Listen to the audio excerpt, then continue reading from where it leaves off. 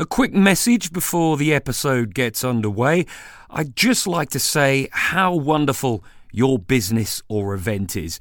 Our other listeners, of whom there are many, probably want to know about it too, right now at the start of the show.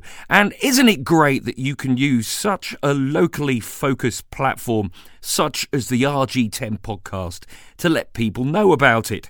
So why not advertise with us or sponsor an episode or series?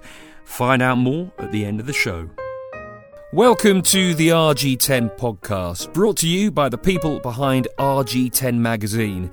The aim is to bring you interviews, information and entertainment. In fact, anything interesting that's relevant to living around here.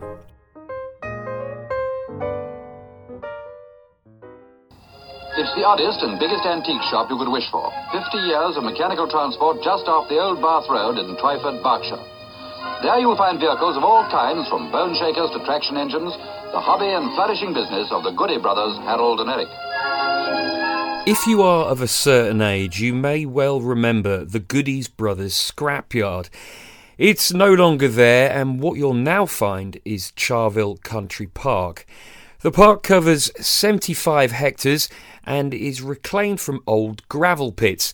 It's now a haven for wildlife. For example, it's got a couple of nationally rare plants and is also popular with bird watchers, with wildfowl and herons being the main attraction.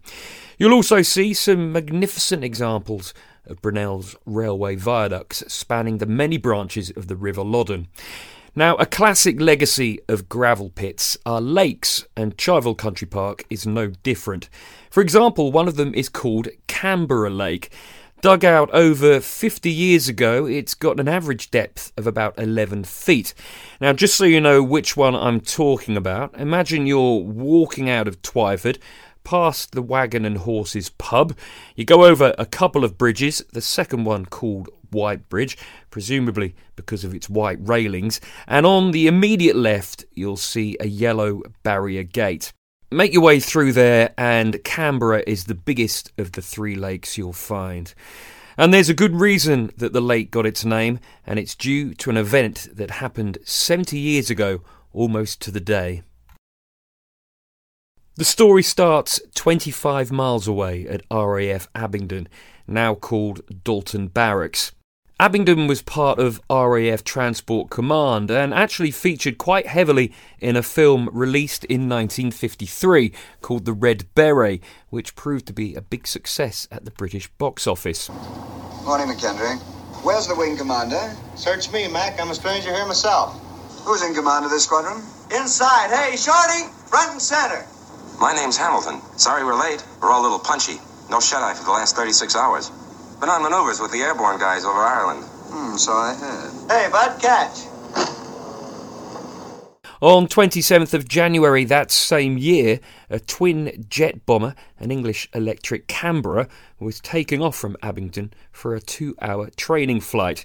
This model of aircraft saw its first flight in 1949, and in 1951 it set a world record when it became the first jet aircraft to make a non-stop transatlantic flight.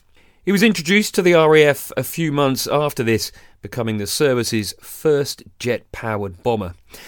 In Charvil, 25 miles away from Abingdon on the 27th of January, the weather was 9 degrees, wet and windy.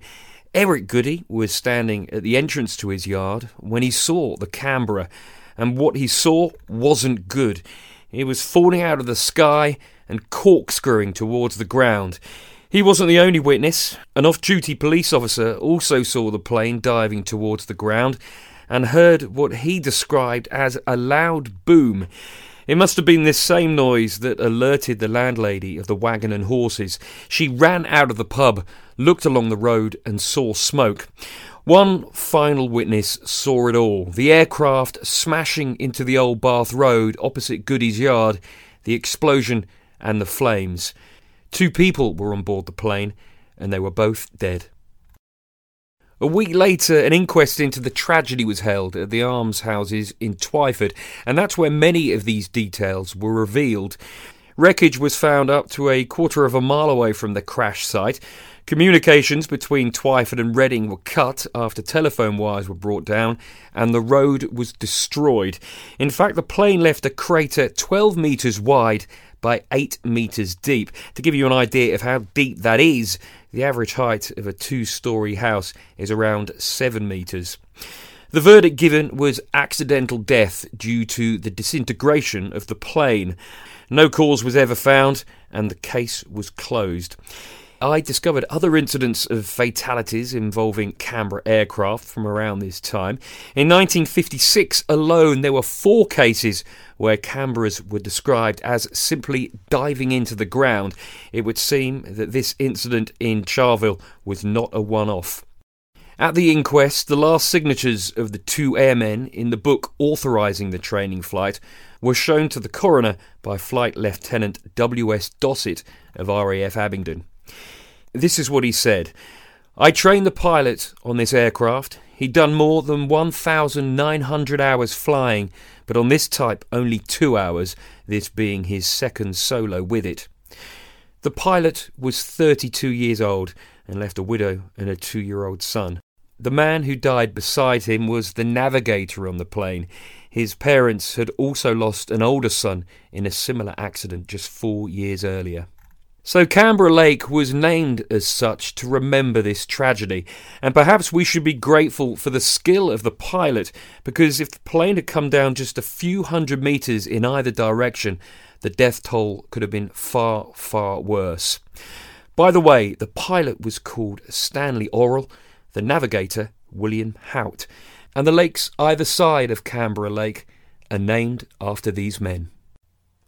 I've been trying to come up with some final words for this episode, but it's rather hard to do so without it sounding a little bit trite. So instead, I think I'll just let the park itself do the talking.